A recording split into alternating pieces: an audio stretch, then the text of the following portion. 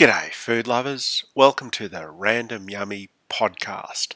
Tonight I'm describing a Saturday night meal, triple pork, fried cauliflower rice.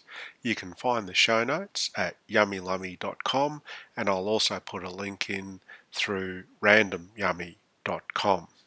So, triple pork fried cauliflower rice.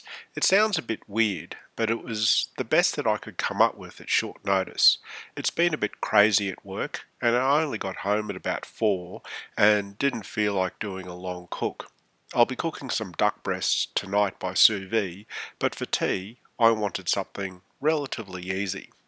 I decided, since I had pork rashers, pork sausages, and some lapchong sausage, that I had a triple thread of pork. I'm still eschewing carbs, so the fried rice had to be cauliflower rice. I know what you're thinking. Where's the bacon?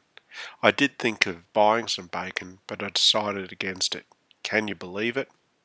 I'm eating more pork in preparation for shortages in case African swine fever virus infection becomes more of a problem, which will mean Australian pork will be in higher demand from overseas pork lovers, especially the Chinese market, which has been affected by African swine fever.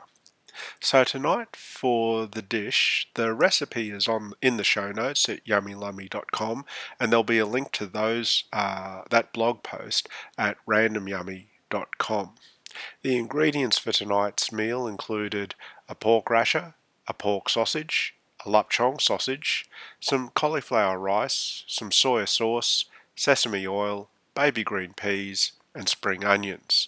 It was pretty easy to put together. I just put a pork rasher into the oven at 200 degrees Celsius for 45 minutes, and then halfway through I tossed in a pork sausage to cook through. I cut up the lapchong into small pieces, and when the pork rasher and the pork sausage were cooked, I also cut them into about one centimetre slices or pieces. I sliced the spring onion and then started sautéing the spring onion and lapchong sausage in a frying pan, and then once that was all nicely sweated and all of the fat from the lapchong sausage was oozing out and accumulating and coalescing in the bottom of the non-stick frying pan, I added in the cauliflower rice so it could absorb all of the lovely lapchong fat juices.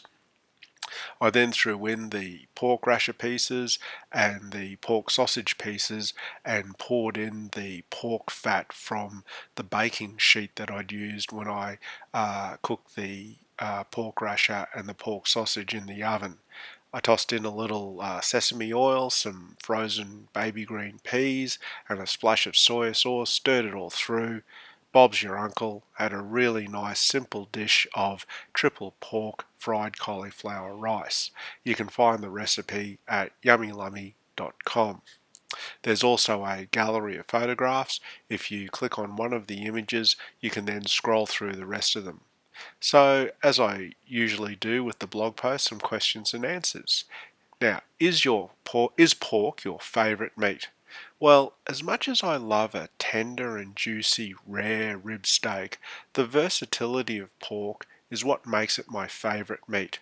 Being Bayesian helps too, because so many Bayesians and Asians love pork. I mean triple pork, when 3 is better than 1 or 2. Is cauliflower really a substitute for rice? Well, as a low carbohydrate alternative, you bet it is. Will African swine fever get to Australia? I really hope not. If African swine fever gets into Australia, it'll be a disaster for the pork industry. The prices for any pork, let alone triple pork, will skyrocket. So some questions for readers and listeners. Do you like pork? Do you like the idea of triple pork? What do you think of cauliflower rice? And would you add pork fat to fried cauliflower rice? Feel free to answer those questions or leave a comment or anything you like in the comments section of yummylummy.com. You could also leave some comments in randomyummy.com as well. Anyway, I hope you have a great night. If you try this recipe, let me know. I'll catch you later. Bye.